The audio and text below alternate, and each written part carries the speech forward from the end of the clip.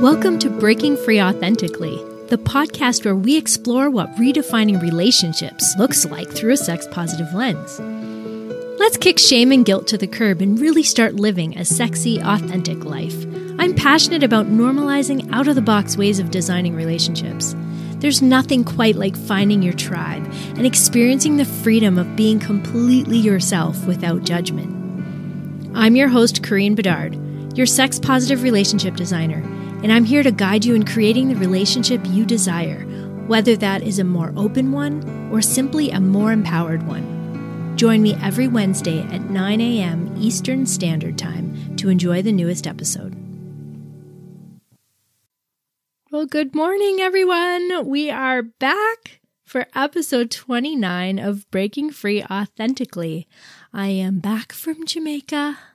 I am all tanned and I have no tan lines, but you can ask me about that in my DMs. It was such a fun trip. I had an absolute blast. It was so needed, and I'm so happy I took the time to do that. And, you know, it was a work trip, so you can't really argue with that. Anyways, let's get into today's podcast. We are going to be talking to Andrea Hansen, or you can say Andrea Hansen, or anything you want really, because she hasn't even decided how she likes to say it. I tried to get the exact pronunciation from her, and really there isn't one, so we're just going to go with Andrea today, I think. So this beautiful person is a dear friend. We've gotten to know each other over the past couple years, and I'm so thankful to have her in my life. She is a licensed clinical mental health counselor who specializes in rapid neurobiological rebalancing, shifting clients from a state of trauma response to a state of wholeness and flow. And I think this is so important.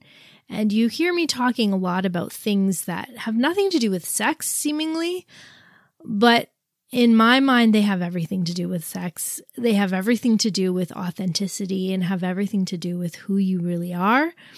And if we don't get to the bottom of who we truly are, we can never live to our fullest potential. So for me, it's really a holistic way of looking at life. And one of the things is getting out of your head and into your body. I was stuck in my head for so long. I'm such a cerebral person, and I really use my mind all the time, and I analyze and I think so much. And I thought that I could heal using just my mind. And a lot of times that's why talk therapy doesn't work for everyone, because we can't just solve things just in our minds, in our heads, and just by talking it through. We really have to bring our somatic body into it. And so we delve into the somatics of the body and how to be aware of what is happening in this episode. We store trauma and emotion in the body. We also experience great pleasure in the body. So it's important to understand how to tap into our body and be able to control it. Life doesn't just happen in our heads, so why do we often think we can solve things with only our minds? This will be a two-part conversation, and today we will focus on our bodies and discovering how to drop into our bodies. And next week, we will take a look at how this can affect our sex lives, so stay tuned for that one. We all have a window of tolerance, says Andrea.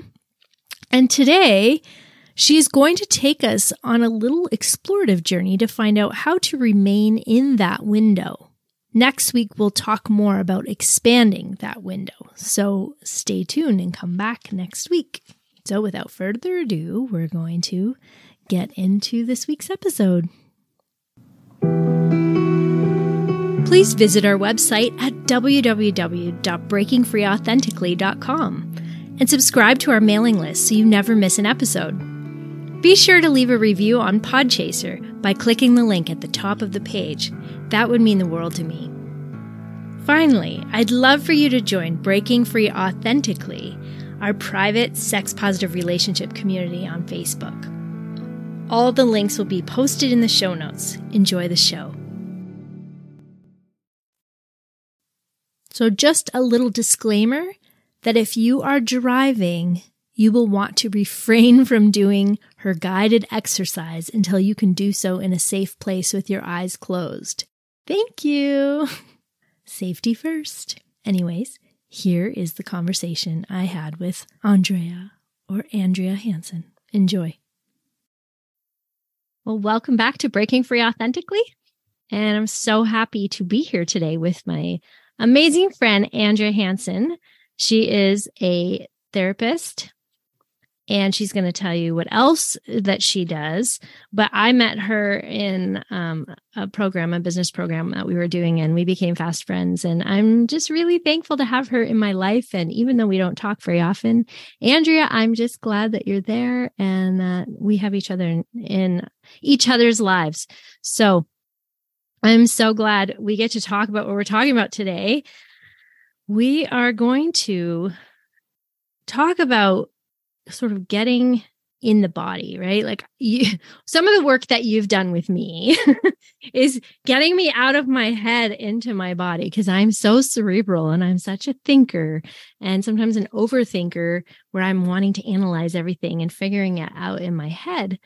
And you help me recognize that that's not enough to just have it in your head, because trauma and emotions are stored in the body.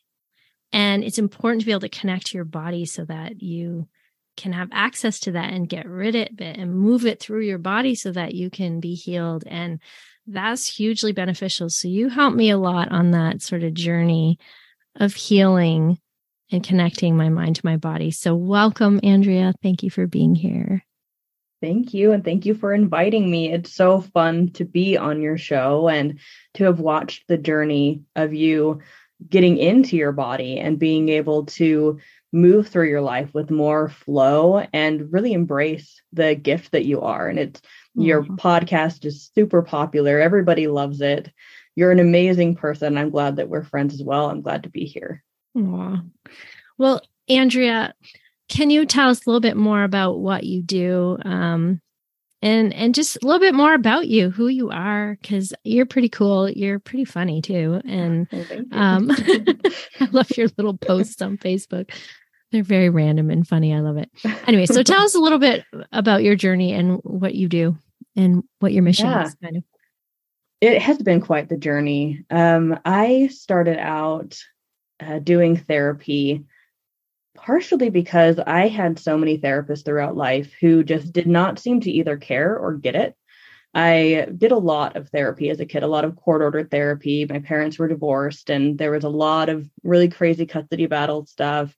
So there was that. And then as a teenager, I went inpatient for, I don't really remember how long. It was a while. I was inpatient at a residential treatment center, and that therapy was really terrible. And it was a point in my life that I really needed some good therapy. I needed somebody to care. I needed help, but I wasn't able to get that help there. I wasn't able to get it from any of the court-appointed therapists. And then as an adult, I searched for good therapists. I went to so many. And even in the last couple of years, I've found just some therapists that really just did not seem to know how to help me.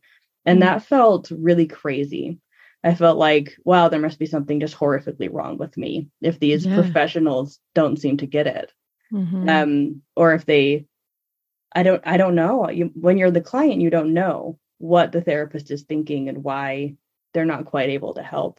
So you come up with all of these things that are usually about you being like, oh, I'm just like too much, or like, I'm just not trying hard enough, or whatever it is. So then I went to school to become a therapist, and I wanted to be something more, but I didn't know how to be more.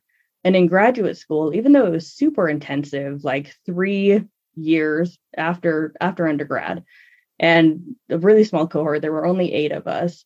Even still, I didn't really learn what I actually needed to know to be able to help my clients. So beyond that, after graduate school, I went to tons of really specialized trainings by people like Dr. Bessel van der Kolk and Stephen Porges and Dr. Ruth Lanius to learn more about the neurobiology of of being human and of experiencing adverse things throughout life. We might call them trauma. Sometimes people don't want to call it trauma. They just want to say, oh, it's just my environment, right? Which is totally fine, because either way, it does impact us on a very, very deep level in the body, like you were saying earlier. So our experiences throughout life, they inform how our brain develops and how our nervous system develops and how it interacts with the world. And as I was able to learn about that and incorporate specific techniques that target different regions of the brain or the body, depending on what the client needs, then I was really able to see, like, oh my gosh, everything that I experienced, all my symptoms, they all made so much sense. And they didn't have to be put into categories. That never really helped. I had been diagnosed with all kinds of different things that it was like, oh, this is wrong with me. Oh, this is wrong with me. But the reality was like, oh, okay, so my brain and my nervous system had just adapted to its environment. And this is what I'm left with. So there's just some things that I have to do to unwind that and to recalibrate it into something new. Was it, how heartbreaking was it to finish school and go, oh, that's why nobody's been able to help me. I have no new information. Yeah, it was. And I wouldn't say I had no new information. It was really beneficial. I learned the basic therapy skills. I grew a ton as a person. I had a lot of practice, but it was talk therapy. It was all talk therapy. So cognitive behavioral therapy, dialectic behavioral therapy, acceptance and commitment therapy, all of those basic therapies. Which are important. Totally important. They're really important. But I think we weren't really aware of the mind-body connection as much. Like, I mean, I'd never heard of it. And all of a sudden in this program that we were in, like, there was somatic healers and there was this and there was that. And I was like, what is, like, what is this woo-woo, or whatever. But what I realized is it was so much more than woo-woo. It wasn't just like, there was some real neurological science that connected, like, now there's like so much talk about the vagus nerve and stuff. And I was like, what is that? Like, I don't understand what that is. And I think sometimes I'm not even clear. I just know that it regulates your system and gets you out of fight and flight. If you can get back online with your vagus, like, use your vagus nerve to get you back online, is what I understand it to be. Yeah. It's kind of like your central computer that regulates everything. So you're not like just surviving for your life, and you can breathe better and things like that. So that's why deep breathing and all these kinds of things work, is because it does reactivate that vagus nerve. So that this is kind of stuff that I was starting to learn, and like attachments theory, attachment styles. And that is, a lot of it is in your mind, but the impact is in your body, right? Like, so when you get triggered, we feel something in our body. And then as I was doing more research, I've referred to him before, and I never remember his name. The 10-Second Miracle by Gay Hendricks. I always forget his name. I don't know why. But that was the first time I heard this concept that he was using with his clients as a therapist, and just locating the zones in your body of where you're feeling things. And then each zone represented a different kind of thing, like anger or longing or anxiety and fear. There's like zone 1. So I've used that with my clients a lot, because it's just like, it's a quick, easy way to just like tune into your body and go, where am I feeling that? Oh, hey, that's doing this, or that's causing that, or, oh, I must be angry, and I thought I was just sad. Or, there's longing, and I thought I was just sad. Well, yeah, but you're sad because you're longing for love, or you're longing for touch, or you're longing for a hug, or longing for these words to be said to you because you feel like that's been ripped away from you, or whatever. And it affects your throat and your throat chakra. And you can look at it as chakras or whatever, but however you look at it, your body is so informative. And so I just did a podcast a couple weeks ago, The Body Never Lies, right? And he was saying the mind is a shit-stoned Shitstone asshole. That's what he said. I was like, that's awesome.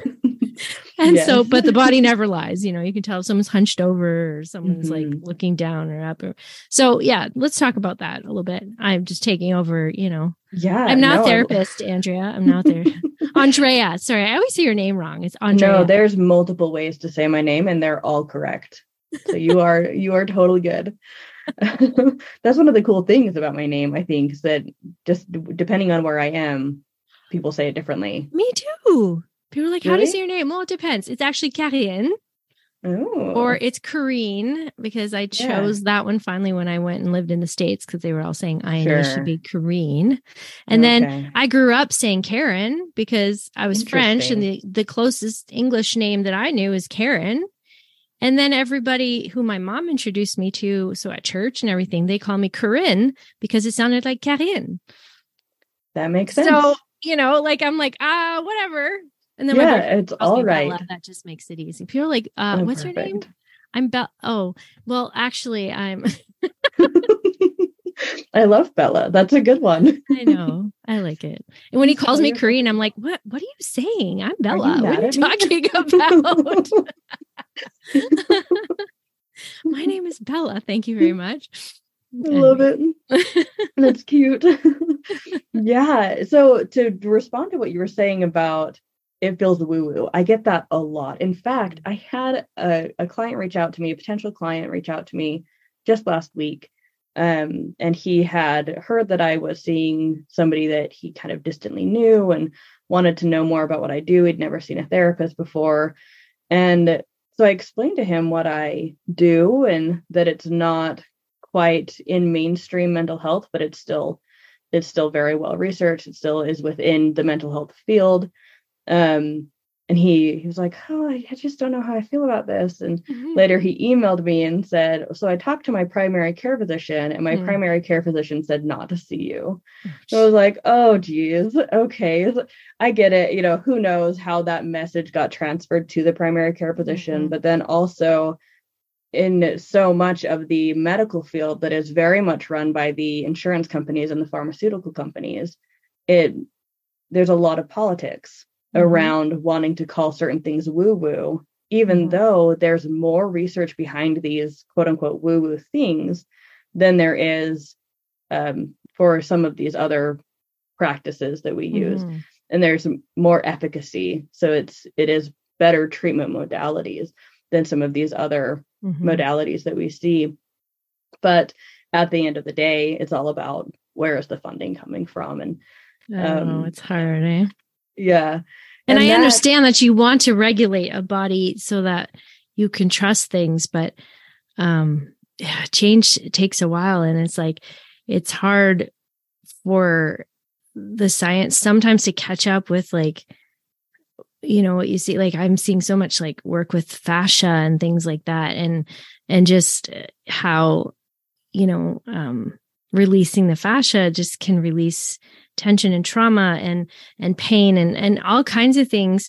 And you see it happening before your eyes, you know, and, you know, a lot of people are like, well, that's just hogwash because that's not mainstream or whatever. And so it's tricky because I once was very much, oh, well, I only believe what scientific evidence is. And I do still, but I think there's scientific evidence.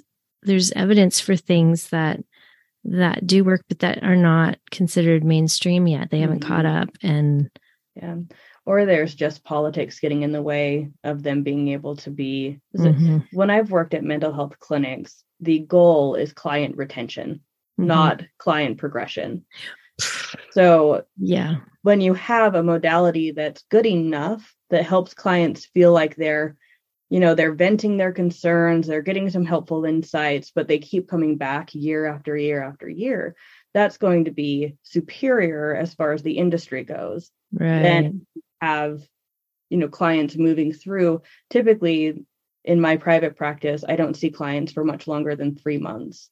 And well, I mean, it's the same with the medical field, right? Like, I mean, if you're healed completely, then you don't need drugs and you don't need this. Right? Exactly. Like, I mean, you need to be sick for doctors to be in business. So it's the same thing, I guess, with therapy. Okay. Well, let's move Yep. on because Let's totally we're move on. wasting precious time here talking We about what the good are. stuff is.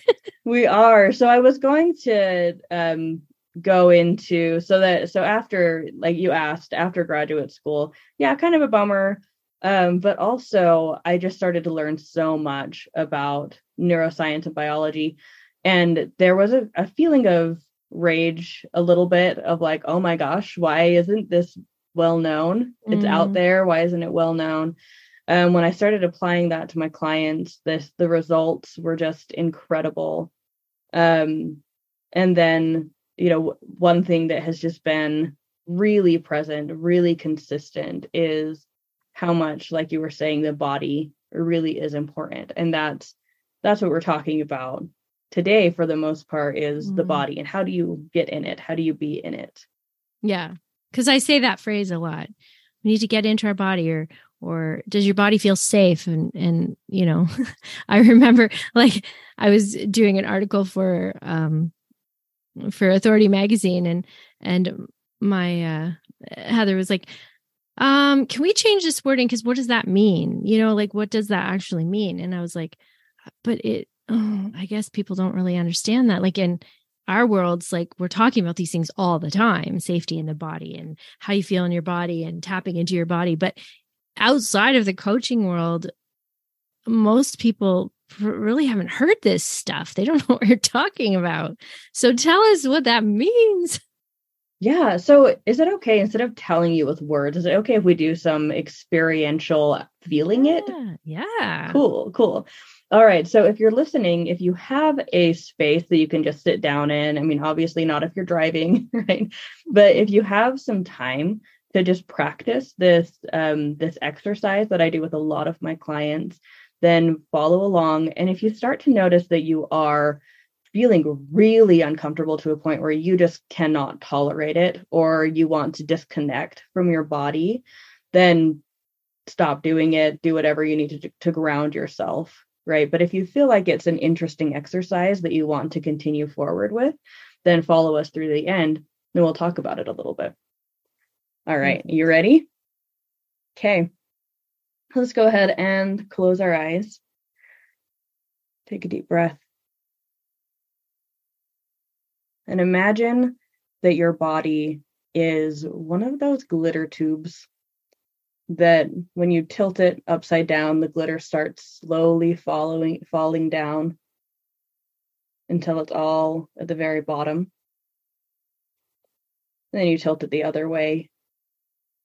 It all falls down again, kind of like an hourglass, but just prettier glitter. Not as fast, very slow. Just kind of be curious, what color is your glitter?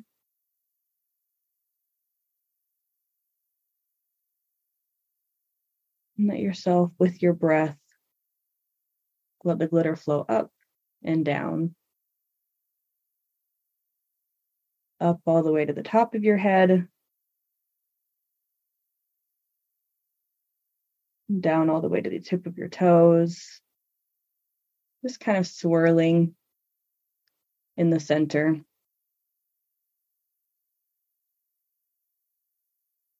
And for those of you who absolutely despise glitter, you can make it whatever you want. So then we're going to press all of the glitter as hard as we possibly can into our backs and our thighs. It's kind of gluing us down onto the chair or onto the couch, whatever you're sitting on.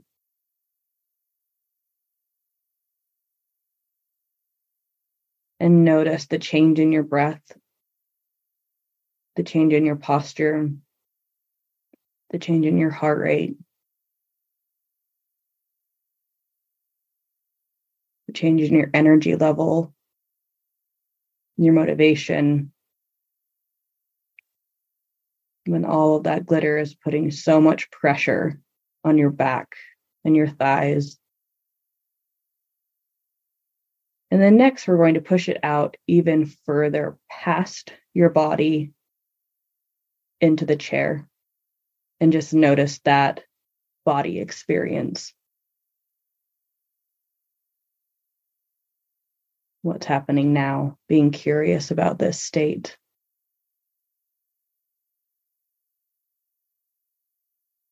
And now we'll allow for release and just floating up and down through the center of the body again, creating space in the chest, abdomen area.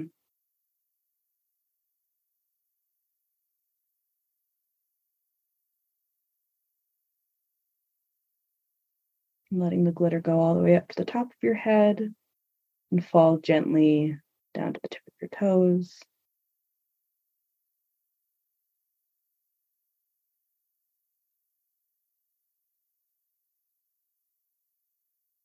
Now we'll practice pushing that glitter up to the front of your face and your chest, even the front of your arms, just pushing up and forward as hard as it can. And noticing again the change in your breath, heart rate, facial muscles. You might notice some tenseness. You might notice a feeling of drive, like I need to get up. This is uncomfortable. I don't like this. Need to go do something, focus on something, be distracted by something. Just noticing that feeling. What else do you notice? Just be curious. And then push that feeling out past your face, past your chest, so it's out in front of you. Just notice the differences there as well. And there is no right or wrong. This is about how you experience this.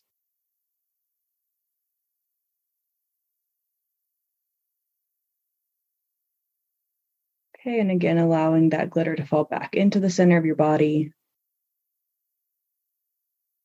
Noticing the shifts in breath, muscle, heart rate, energy, focus.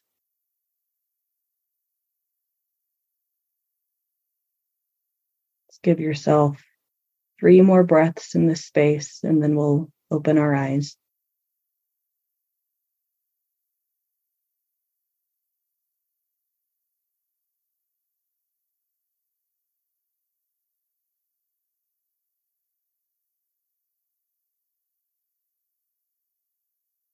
All right.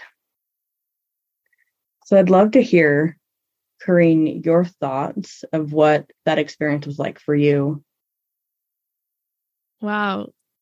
The first thing that comes to mind is like just the relaxation I felt with the glitters just floating around, but just how much I was able to manipulate how my body felt with just my mind and just the imagination of things.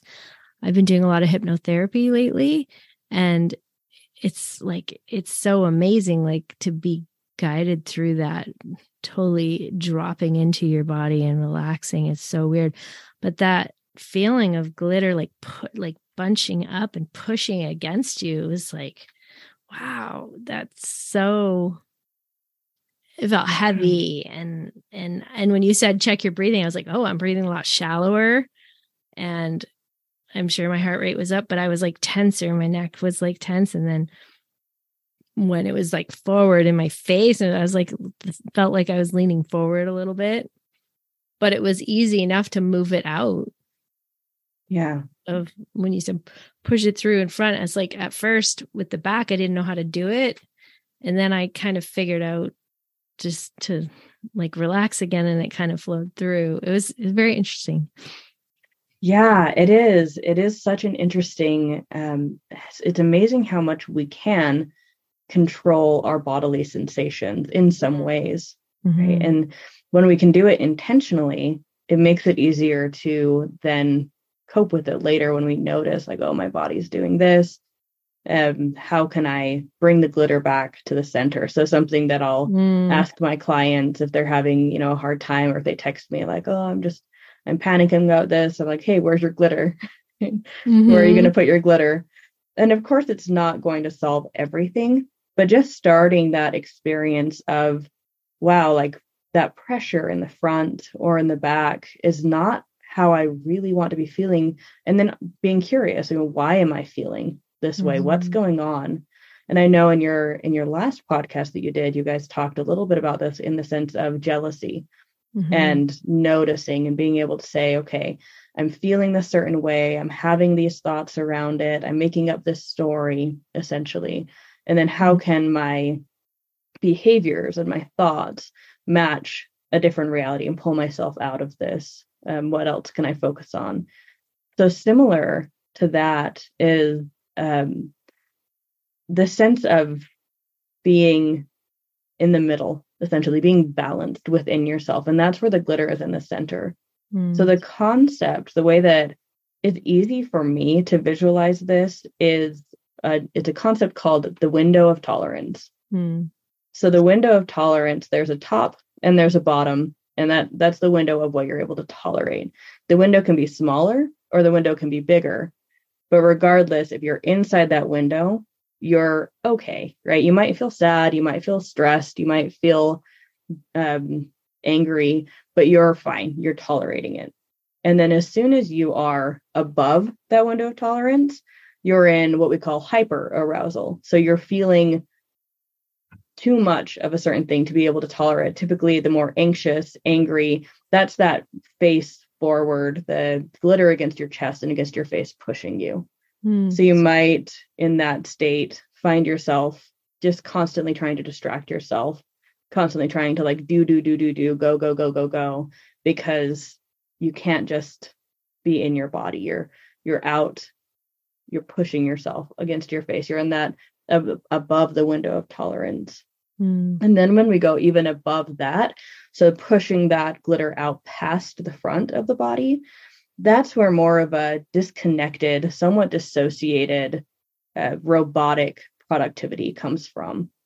And that's so common in like the workaholics, right? And the people who just like do all the time, and they're barely even like a human, right? They don't feel like a human. They don't feel like they can slow down. There's almost this sense of like, who am I even if I were to not be doing all the time? And then there's that neglect, right? How do I connect to myself? How do I know that I'm not a terrible person? How could I possibly be in my body and be okay? And then on the flip side of that, we have the bottom of the window of tolerance.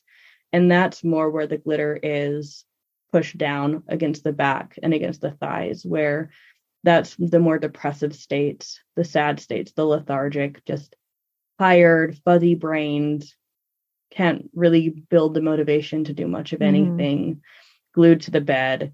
And then push down past that is, the opposite, the same kind of dissociative feeling, but more of like I'm lost in space, I'm lost in time, nothing matters.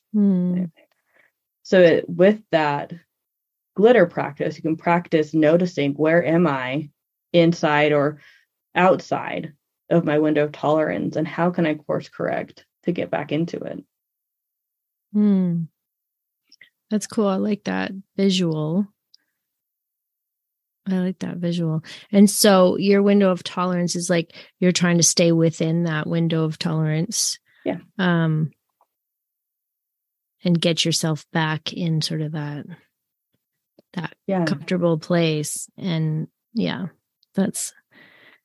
I can see that, how helpful that will be. How hard is it to do when, so I say sometimes, you flipped your lid, like your frontal cortex comes up and flips back, and then you're in your lizard brain, essentially, that's just trying to keep you alive. And that would be fight, flight, fawn or freeze.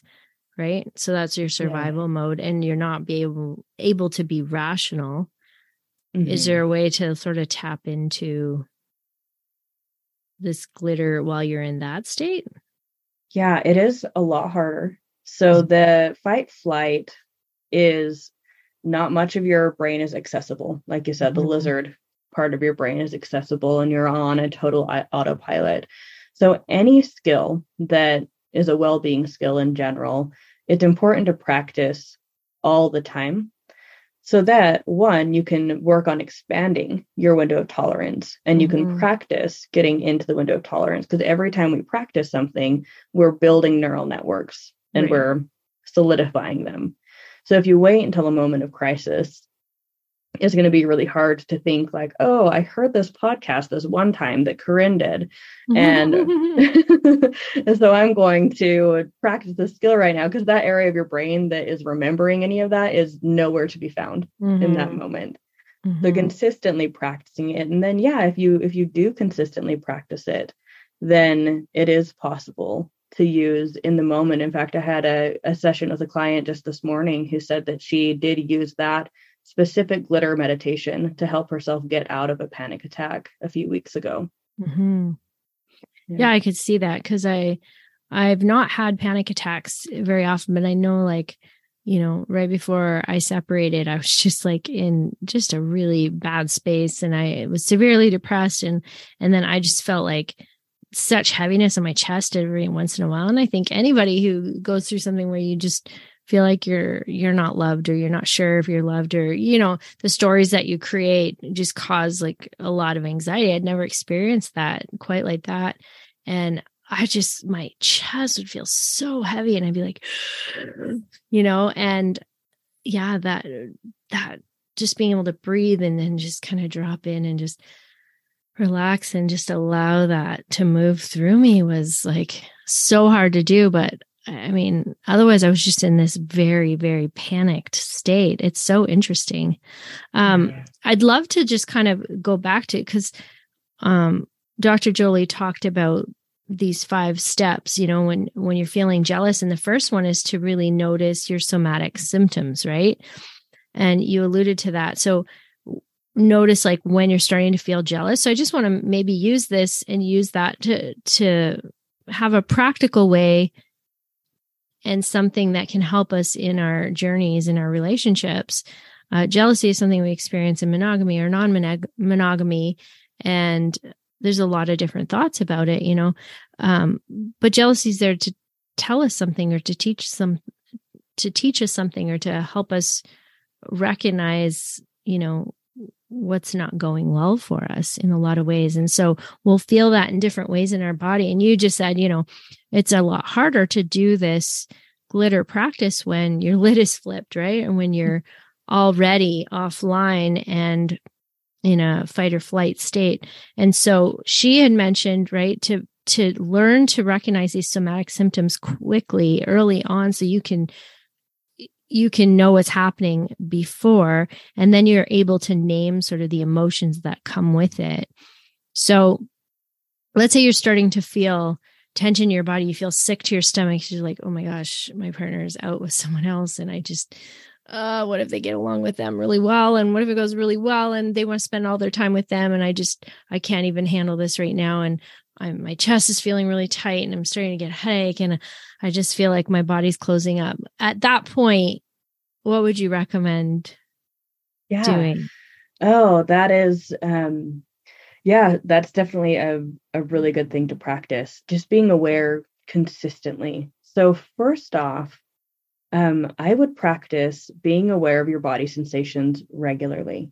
There's a specific kind of yoga that builds up the insular cortex, and that is connected to the salience network, the vagus nerve, all of that helps you notice what you're feeling. It's very permission based. So essentially, stretch and notice what you feel. So that's step 1. Step 2, when you're in that situation, when you're actually feeling jealous, whether you're practicing feeling jealous or feeling jealous because something external triggered that feeling of jealousy, what I would say is talk to those parts of yourself. So there's something in you that is scrunching up your shoulders. There's something in you that's making you maybe feel a little bit anxious. So go inside and say, hey, what's up? I notice that you're feeling really upset right now. Why are you feeling so upset? What's going on? And chances are some part of your body is trying to send you some kind of message that they feel is important.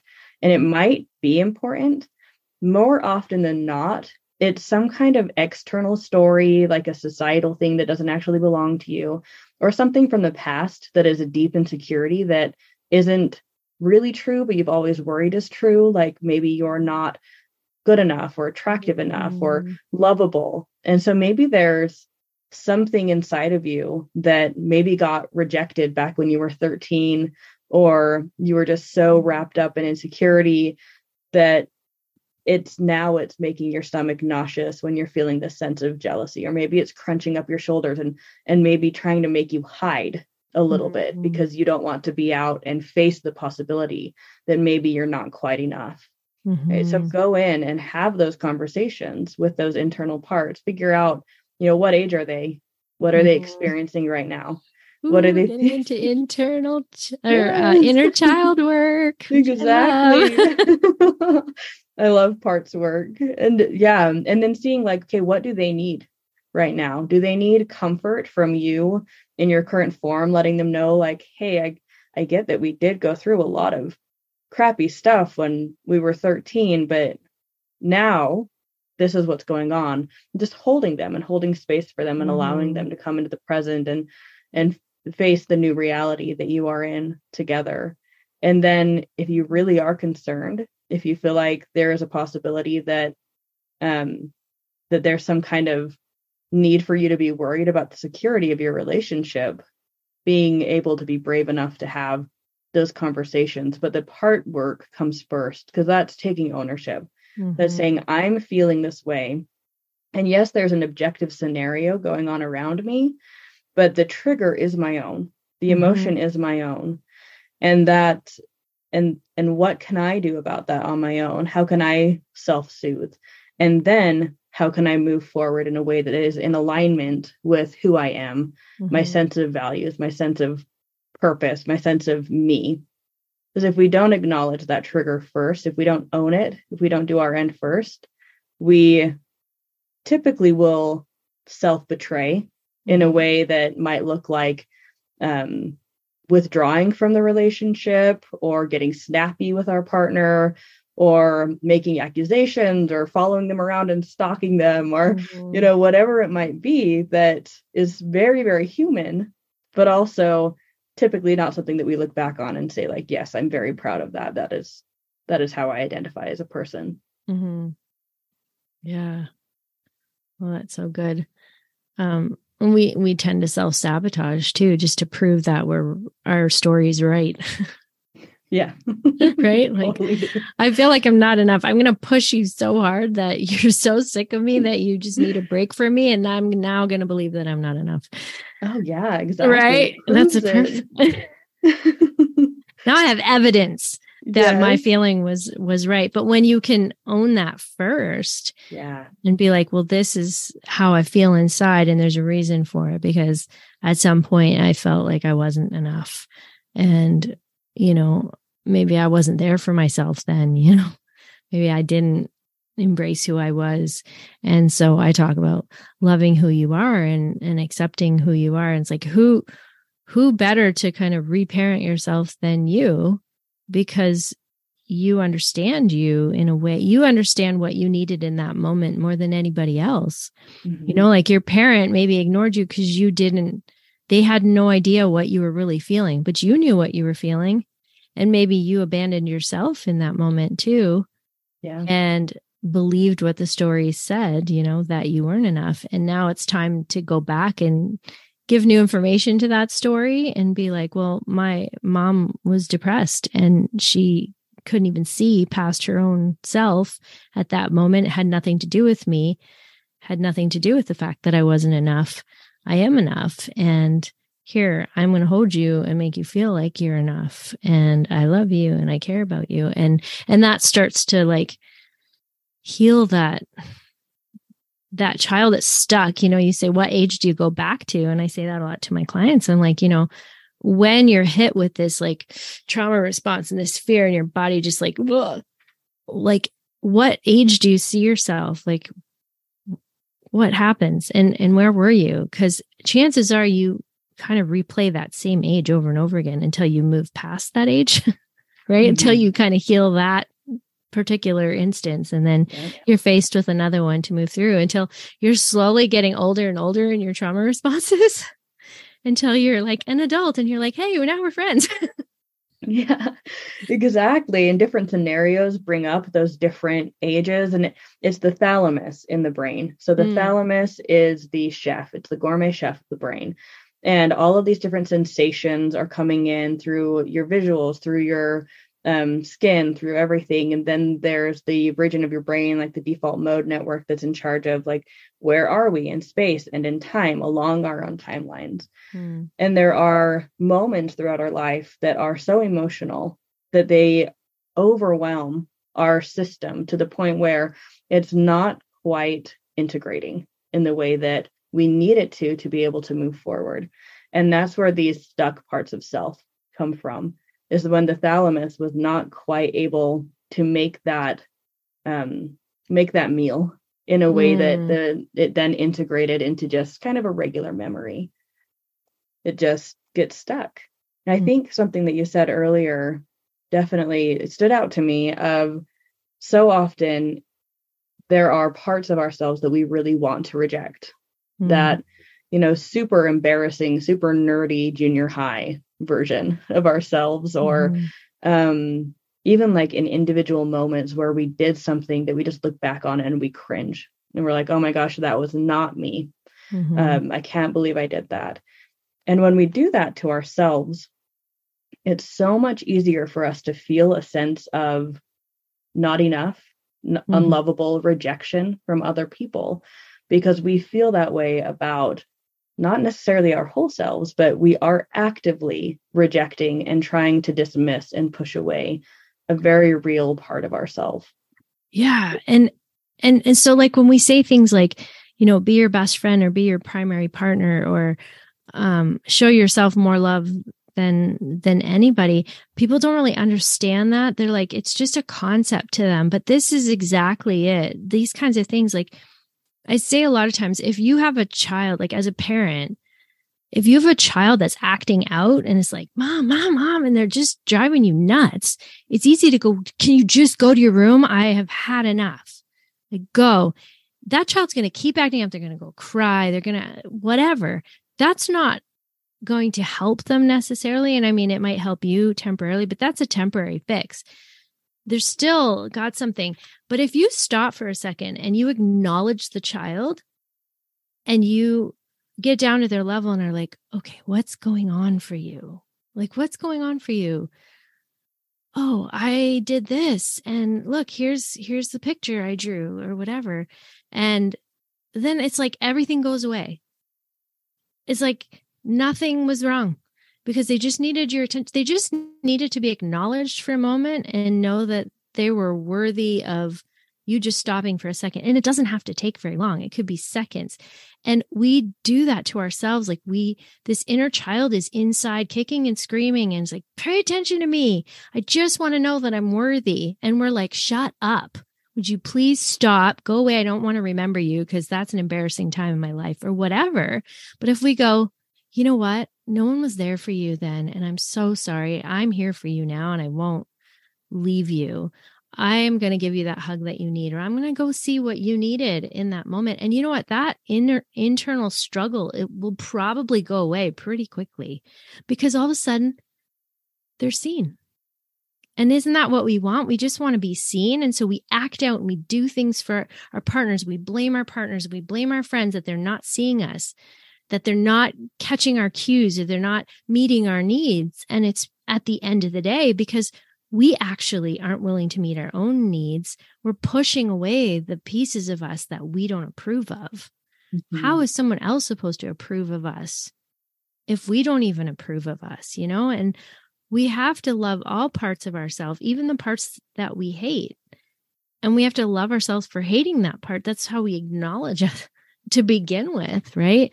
And start this self-love process. And I don't think that people understand that it's actually that real of a process. It's literally going and having a visit with your inner child. And I always say, like, give that inner child, give them a name so that you can literally feel like you're going to talk to them.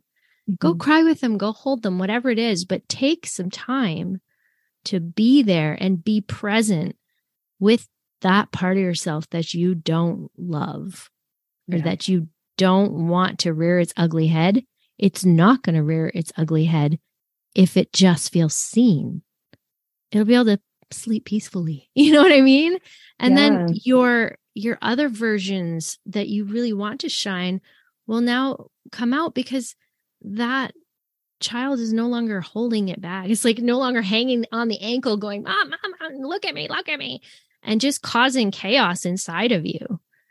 And I don't know, that visual for me has been super life-changing and has helped a lot of my clients. Just like,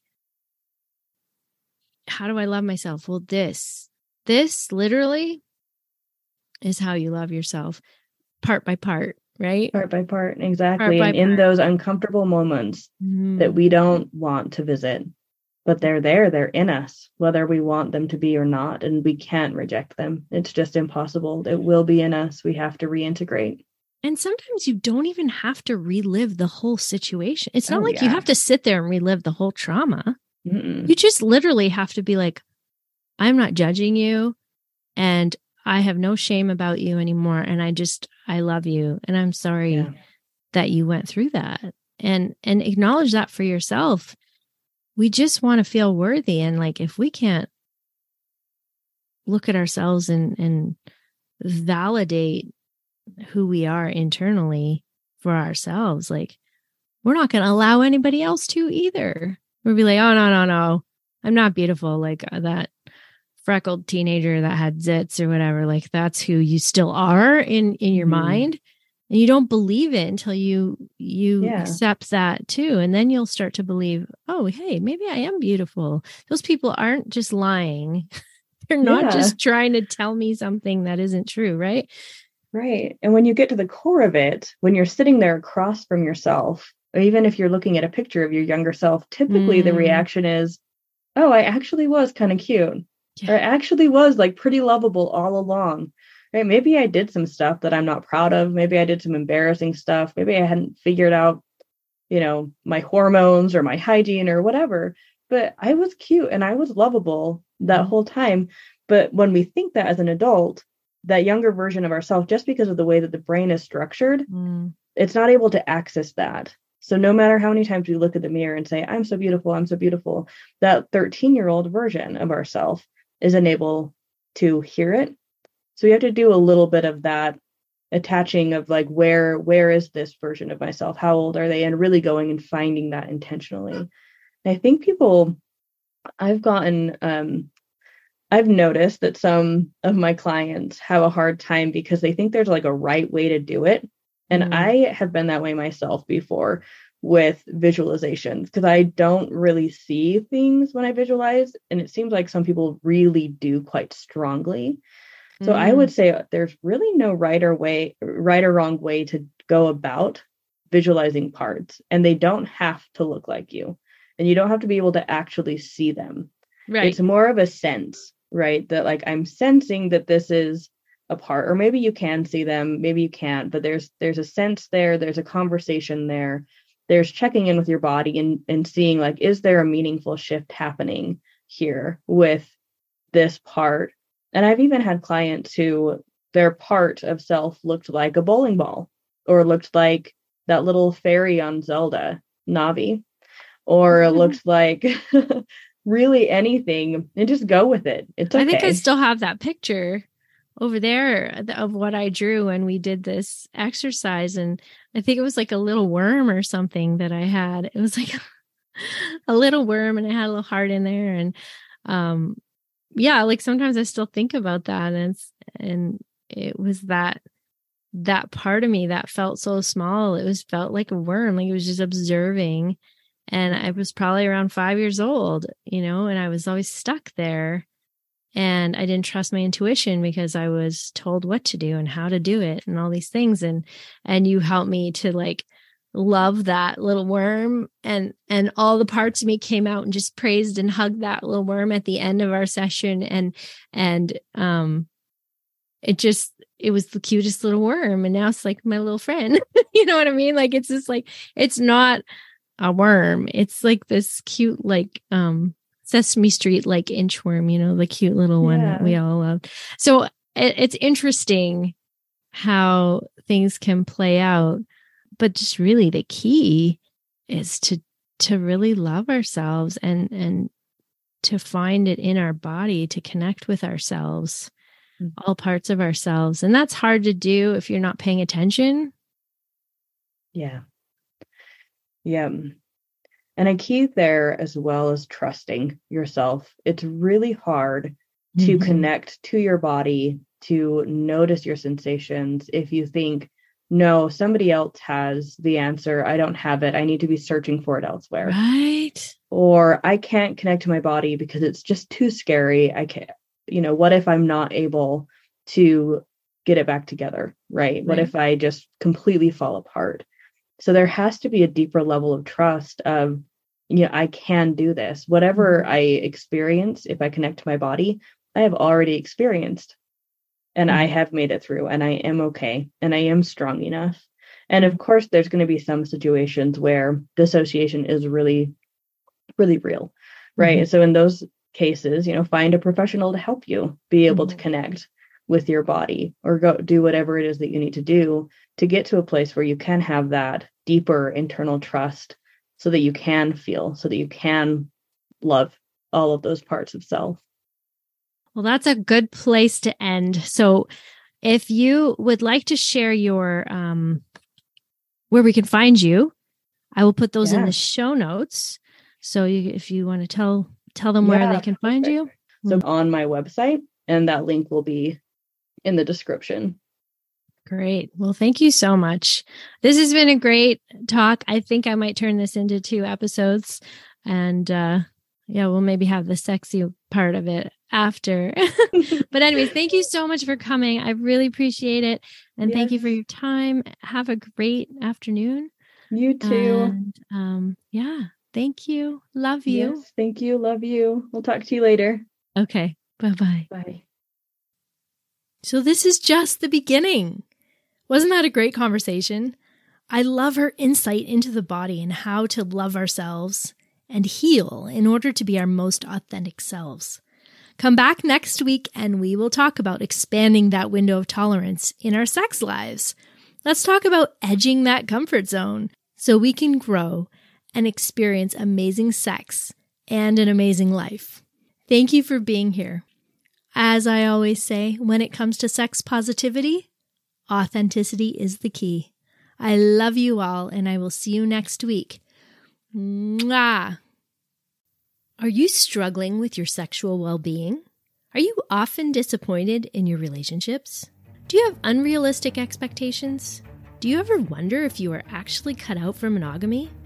Maybe you've had some of these thoughts. Did you know it's not your fault? That's right. You've been brainwashed since childhood with a series of beliefs about sexuality and relationships. We call this the mono mindset.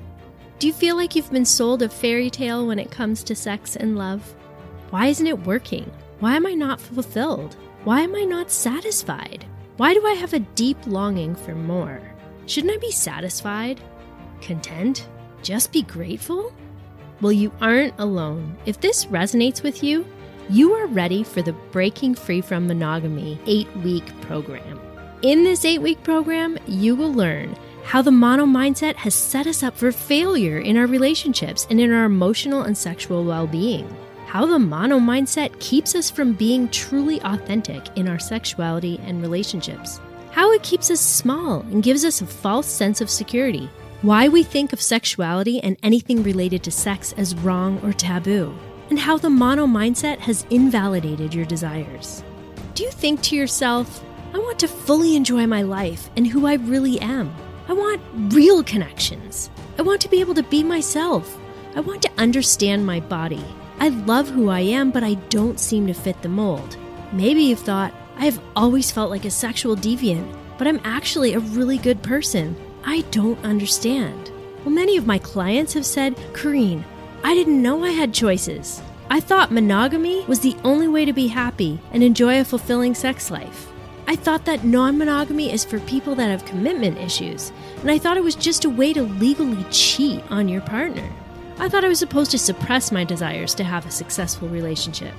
But what if you could deconstruct the mindset that is holding you back from exploring other options? Well, you can in my 8-week Breaking Free from Monogamy program. Take your life back and become a master of healthy relating and sexuality. Lose the shame and guilt you've been programmed to feel in order to conform. It's not your fault. You weren't given a choice. Learn to love yourself and your desires. Discover what is natural and ethical. Breaking Free from Monogamy, an 8-week program shifting the mono mindset for greater intimacy and sexual well-being. Do you want to choose monogamy confidently or explore other healthy models? This program is for you.